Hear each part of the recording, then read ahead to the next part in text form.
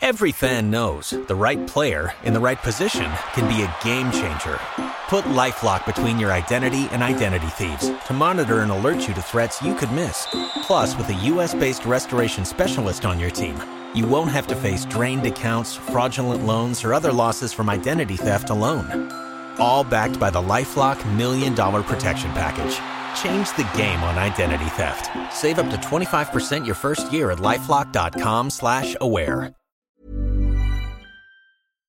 Du hast einmal Doppelpass oder einen ausgespielt, nochmal aufgezogen, nochmal einen Haken und hast das Ding reingedreht, deine Bananchen. Danke. Das wird ein Genuss. Manni und Hansi, der Fußball-Podcast mit den untrainierten Legenden. Mit Krombacher. Hallo, hier ist Hansi Müller, die untrainierte Legende. Moin, mein Name ist Manni Kals, eine untrainierte Legende aus Hamburg. Hansi, wie war das damals, 1980 in Rom, als wir zusammen Europameister wurden im Finale gegen Belgien? Also auf jeden Fall waren wir dann zurück im Hotel und haben gesagt, so jetzt gehen wir noch ein bisschen los. In der Hotelhalle war es voll mit Leuten und wir konnten da nicht durchlaufen. Und dann waren wir so 5, 6 Mann. Wir sind dann noch was trinken gegangen. Ja, und dann haben wir gesagt... Wo sind wir hinten rausgesprungen aus dem Fenster? Die Mannschaft war so gewachsen. Du konntest deswegen glänzen, weil er so viele Arbeiter in der Mannschaft hatte. Mal schön willst du jetzt sagen, dass ich kein Arbeiter war? Ja. Die kommen, kriegen einen fetten Vertrag, sind Anfang 20, dabei haben sie noch gar nichts erreicht.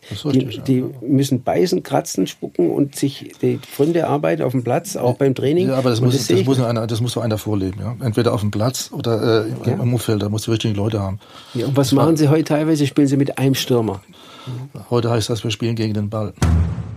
Also das, denke ich, ist ganz wichtig, dass die Leute sagen, aha, unter dem Aspekt oder von der Warte habe ich es gar nicht gesehen oder erkannt. Und natürlich dann auch ein bisschen Nähkästchen, Anekdoten. Das wollen die Leute halt auch hören. Und da haben wir halt damals in den 70er, 80er Jahren unheimlich viel zusammen erfahren. Und das ist schön, wenn man das auf diesem Weg dann weitergeben kann. Und teilweise auch Kritik, ja, wenn man was heute so abläuft. Findet ja gar keine Kritik nicht mehr statt. Ja, es ist im Spiel hast keine abgekriegt, aber auf der Flucht. Spiel ist nichts passiert. Auf der Flucht in die Nacht von Rom hat es kurz Knacks gemacht. Die guten alten Zeiten. Also gut, haben wir das auch nicht drin. Das war nach dem Finale, nee, das war. Ja, klar. Nach dem Finale konnte ja nichts passieren. Ja, eben. Und Anpfiff. Das war Manni und Hansi, der Fußball-Podcast mit den untrainierten Legenden. Präsentiert von Krombacher.